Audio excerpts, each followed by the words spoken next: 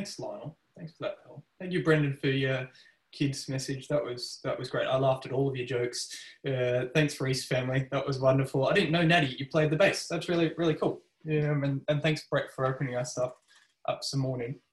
I'd like to start by taking on a trip down my memory lane back to my childhood with some of the books that I used to read. Throw a hand up. Are you familiar with the Mr. Men series? If you've heard of them before, there's one such book called Mr. Nosy. Okay, and Mr. Nosy is this short little green fellow with this kind of giant-sized nose, and what he does is he spends most of his days wandering around rather than working himself. He just kind of wanders around and sticks his nose, hence his name, Mr. Nosy, into other people's businesses. And this gets Mr. Nosy into all sorts of different trouble.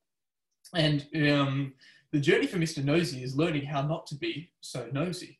So you can actually, I discovered this week on YouTube and so forth, people have narrated those stories through. You can go watch Mr. Nosy. I won't ruin the story for you. But what Mr. Nosy does do is he gives us this really helpful insight, I would say, or this striking picture or illustration of the crux of today's passages that Lionel will just read out for us. We had two passages, 1 Thessalonians 4, 9-12, that talks and gives us instructions on how we are to live, okay? Whereas 2 Thessalonians 3, 11-13 is a rebuke against how not to live. And they're actually kind of two contrasting ways of life. You can't live both ways simultaneously. So the way it calls for us to live in 1 Thessalonians 4 is the key comes in verse 10, I believe, when it says, aspire to live quietly, okay? And that's the really key phrase. So what does that mean? What does that look like? Well, the verse actually goes on to tell us, it gives us a description of what it means to aspire to live quietly. It says, mind your own affairs and work with your hands. Mind your own affairs and work with your hands. This is what it means to aspire to live quietly. Meanwhile, on the other side, we get 2 Thessalonians 3, and we'll use this to help inform our understanding today. It rebukes a life that is idle, disruptive, and full of being a busybody. Okay, and we're going to look at how these two passages interact and give us this full picture of what it means to aspire to live a quiet life. That's the plan. So two parts. You ready to get stuck in? I certainly am. So minding your own affairs. What does this mean? It's the logical first question to ask as we start looking at particularly verse 10 with the crux of the instructions to us. Minding your own affairs could very, very reasonably, if you read it by itself, could talk about a financial vigilance. You mean be disciplined in how you do that. Could talk about leading your household well. It could talk about forward planning in life. It could be talking about how you got to run your own business as a self-employed businessman. Like there's many different kind of understandings to mind your own affairs. But I think when we consider 1 and 2 Thessalonians collectively, two letters written to one church, the reality is it becomes pretty clear that probably the best Australian translation we could give of mind your own affairs is in the context of what we'd say, mind your own business. So rather than putting your nose into other people's businesses and kind of being a bit like Mr. Nosy with his gigantic nose, keep to your own affairs. Focus on doing that well. Be responsible for what's been entrusted with you. So things like being a busybody, things like spreading rumours, things like gossiping or just meddling, putting your fingers in other people's pies, talking about them behind their back. These are all things that miss the point of what it means to mind your own affairs. They're actually the contradiction. So a definition of a busybody, something that's really helpful to understand what it looks like to not mind our own affairs. A busybody spreads rumours like it's their profession. I really liked that kind of description that I heard of it once. A busybody spreads rumours like it's their profession. So rather than minding their own affairs, they're engaging in other people's affairs in ways that are not just unhelpful, but are fundamentally really quite unhealthy.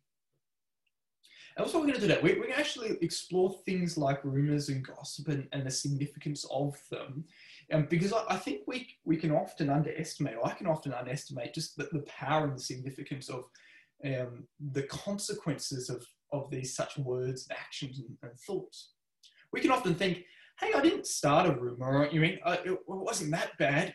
The fire was already burning. There was already these problems going. But what we've got to realize when things like rumors and gossiping, all we're doing is stoking the fire.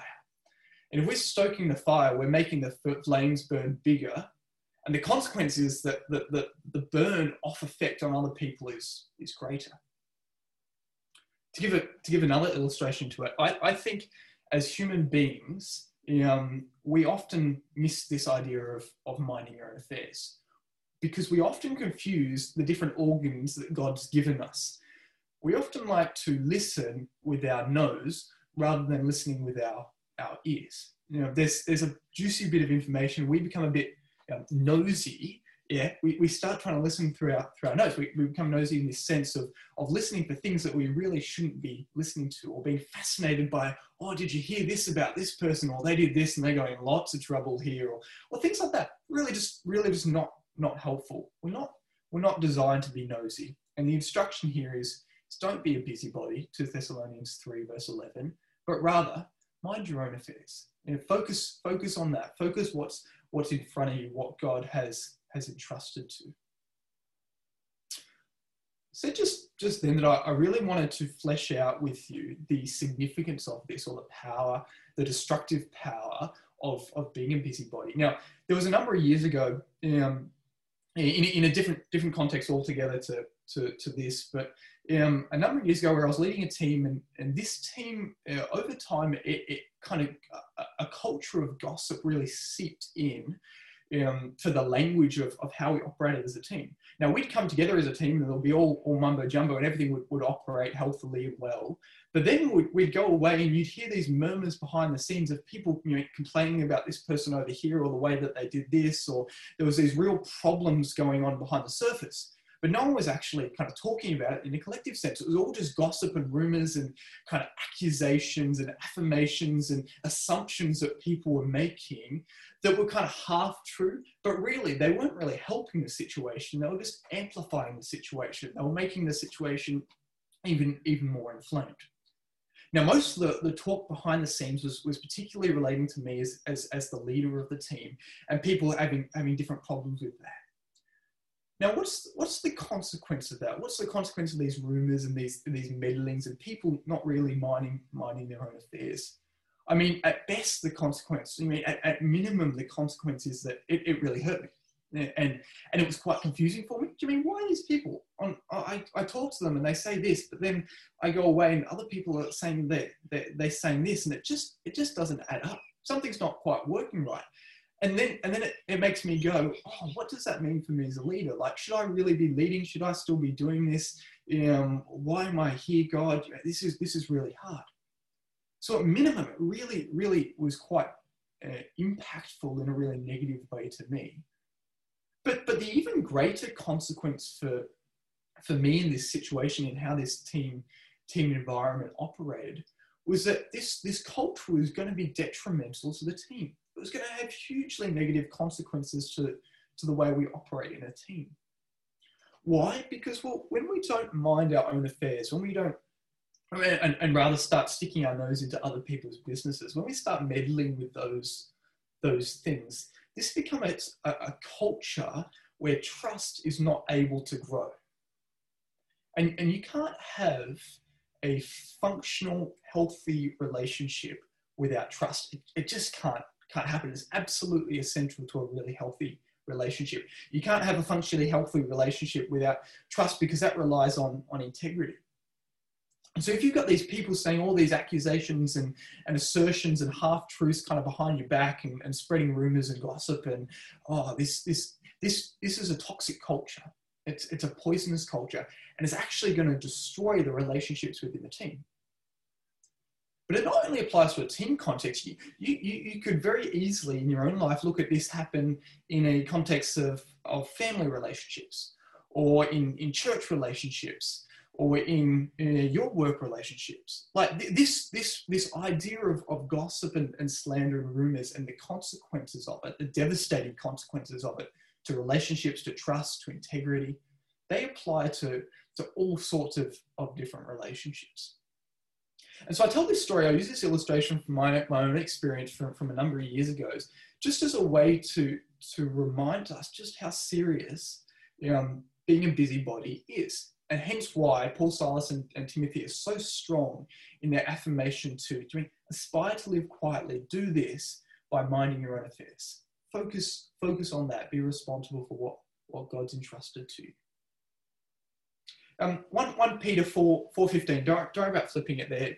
I'll read it out for you. 1 Peter 4:15 says this: "But let none of you suffer as a murderer or a thief or an evildoer or as a meddler."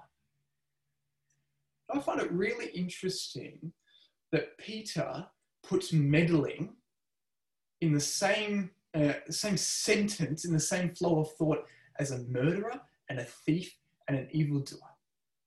And it's because I think Peter realizes the severity or the detrimental consequences of meddling in business that's not yours to meddle in. Being like Mr. Nosy. It gets not only you, but it gets everyone involved in problems. It disrupts the character and the integrity of the gossiper, but also the one that's being gossiped about. And so he says, it's in the same boat. Don't murder, don't thief, don't evildoer, don't be a meddler. Yeah, don't suffer because of these things.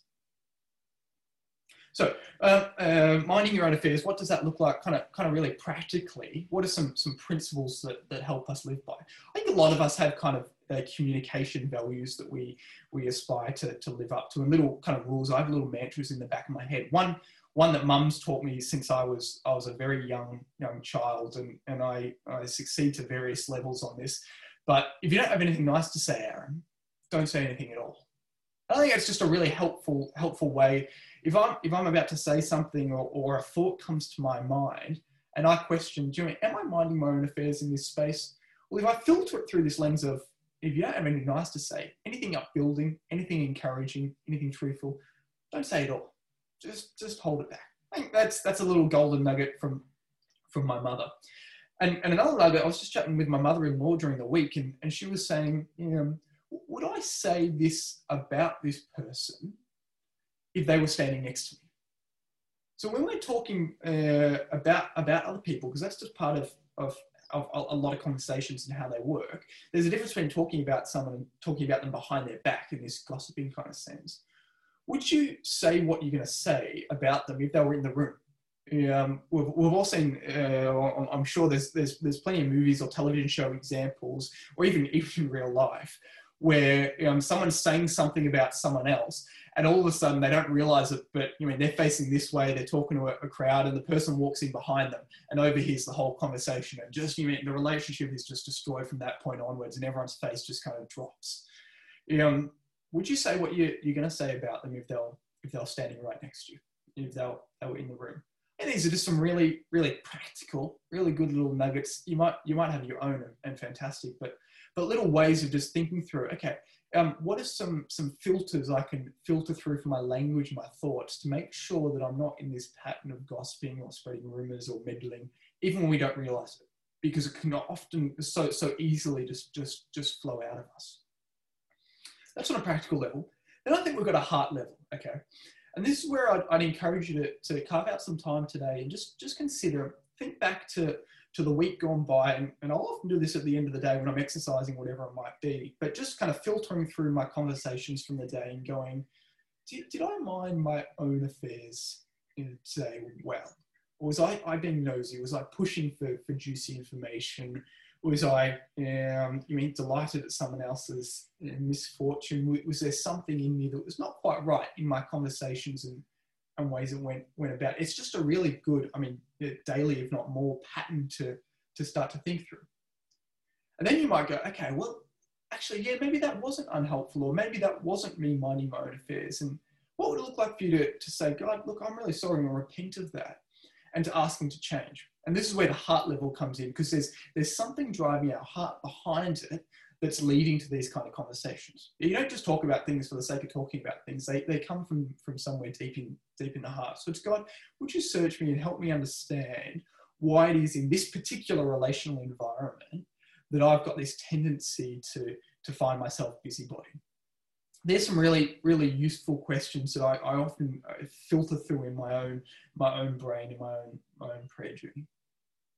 So that's minding your own affairs. That's the first part of what it means to aspire to live quietly. That's the key instruction that we see in this 1 Thessalonians 4 passage. Don't be a busybody, but mind your own affairs. The second one, in aspiring to live quietly, that this passage gives us, is this idea of work with your hands. It's a really short phrase. It's a really short instruction, really. Work with your hands. And I think it actually, it packs more of a punch than we might first realize. It's actually more significant than on face value. We might think, cool, great. So once again, what's kind of the best Australian understanding of expression or slang that I can give to this? Get your teeth stuck into something. Get your teeth stuck into something. This is the best way I could kind of simply package work with your hands. What was significant about it? Let's go back to the early Thessalonican church environment. It appears when we look at the Thessalonians, both letters as a whole, that for some within the church there was this over-realized eschatology. They had this belief that Jesus' coming was so imminent, which is true, his coming is imminent, but it was so imminent that they didn't have to work.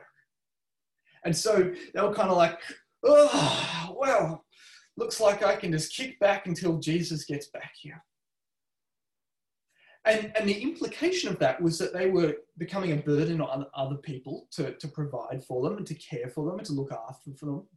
But also that in their laxity, in their idleness, they were becoming really disruptive. And they were spreading these kind of teachings and murmurings to the church, and they were finding themselves in all sorts of different gossips and kind of half-truths that they were seeing throughout. This was becoming quite a problem, hence why it's included in the letter here to the Thessalonians.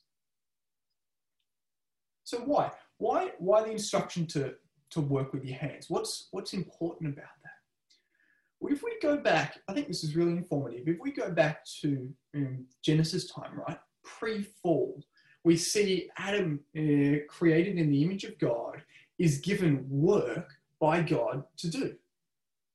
Now, when I say work, I'm not just talking about, a 9-to-5 employment where that's your job. When I say work, I'm talking about a biblical sense. Yes, for many, it's a job. But for some, that could be parenting your children. That could be the main focus of your work. It could be looking after the house. It could be volunteering or being a really good student. There's so many different dimensions to work.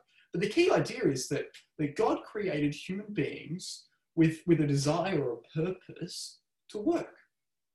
And so when we're not working, as was the case for some of these in the early Thessalonian church, if we're not working, then the tendency is in our laxity to become idle, in our idleness to become disruptive, in our disruptiveness to become a busybody.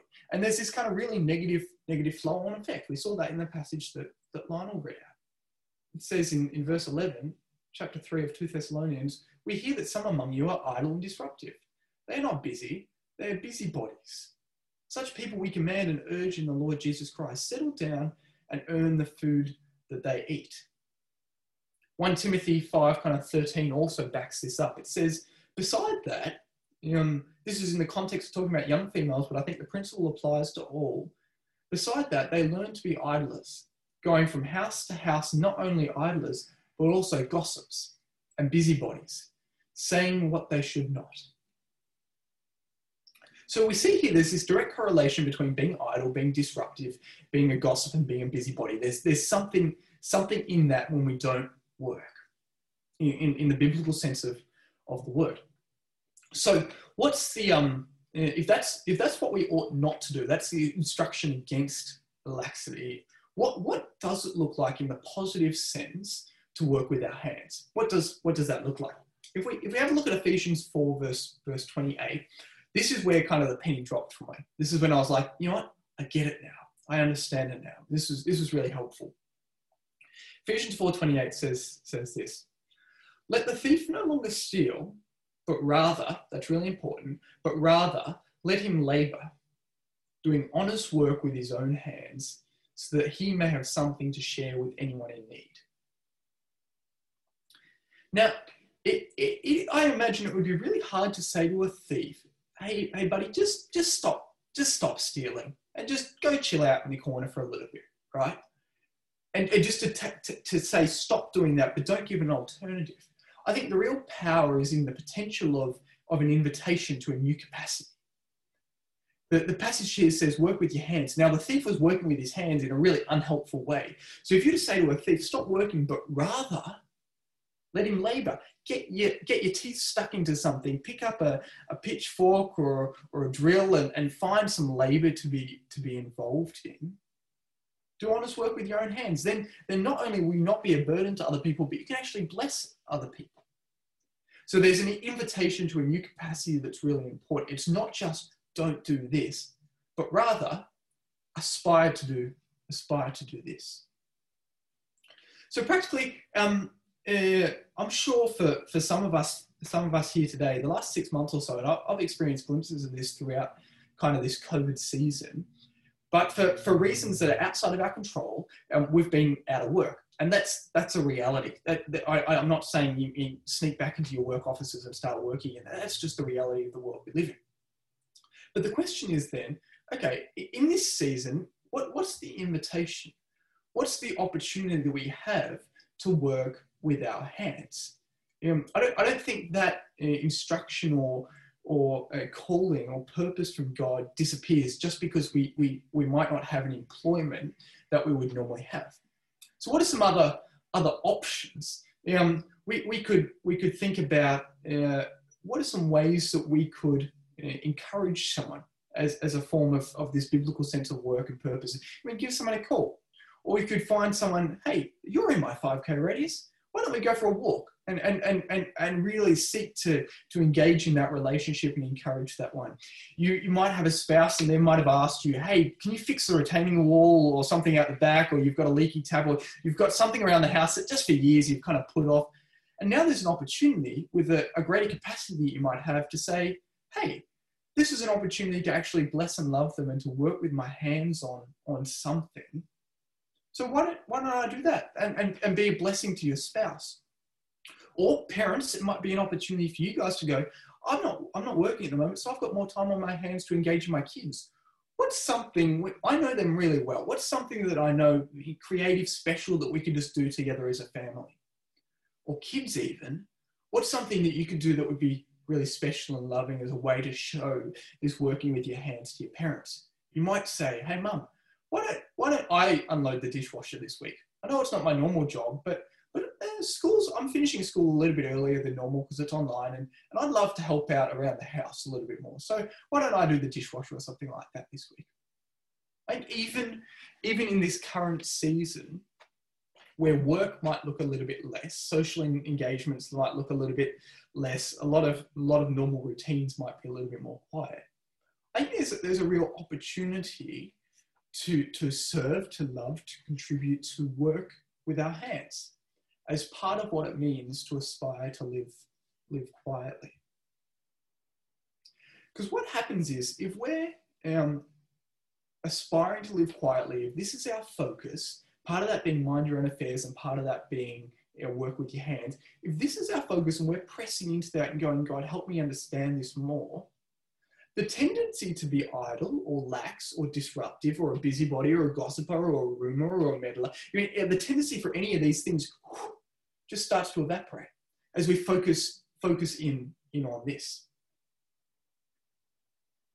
In concluding, Brett read out for us from 1 Corinthians 13 before. I think that was a great way to frame and start this message. You might be thinking, why? We haven't actually talked about love. Well, the entire passage is framed by love.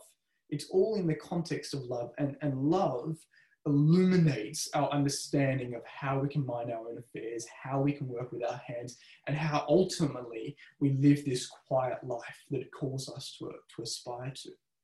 Let me just remind you of verse 9 and 10. It says, for you yourselves have been taught by God to love one another, but we urge you, brothers, do this more and more. This is the urging. Love more and more with the love of God. And so we learn more and we experience more and we express more the love of God when we live in a way that models integrity and diligence, that says, no, I'm not going to gossip about this person. I'm not going to spread rumors about this person. I'm going to model a character of trustworthiness that's going to grow healthy, helpful relationships and not going to tear relationships down. We express love, the love of the Father, when we go, no, I'm not going to be nosy into other people's business, but I'm going to look after my own affairs, and I'm going to engage in that. I'm going to invest in my family. I'm going to invest in my relationships. I'm going to invest in the church community and spend my time focusing on that rather than putting my nose into other business, whether that be politically, socially, relationally with other spheres going on around you. These are all ways that we can express or demonstrate the love of God to others as part of what it means to aspire to live quietly.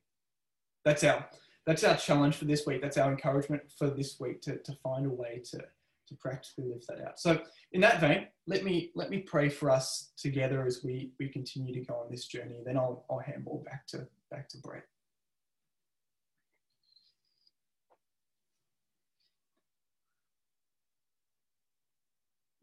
Father, I want to thank you, personally for the opportunity to just sit and explore your word and just kind of soak in it, to allow it to speak. And that would be my prayer, that this message has been faithful to your word, that it reflects your heart and your desire. I want to thank you for the love that you have for each of us, a love so great, a love so pure, love so true, ultimate love. That you've revealed that love to us and we experience that love and have the opportunity to overflow that love to one another. And that's what life is all about. That's what it means to aspire to live quietly. Ultimately, a life permeated by love. Would you show us the opportunities you're inviting us to this week to get stuck into something, to find our teeth, to get something that's going to build someone else up, something that's going to encourage someone else, something that's going to further your kingdom. To focus not on what we can't do, but focus on what we can do.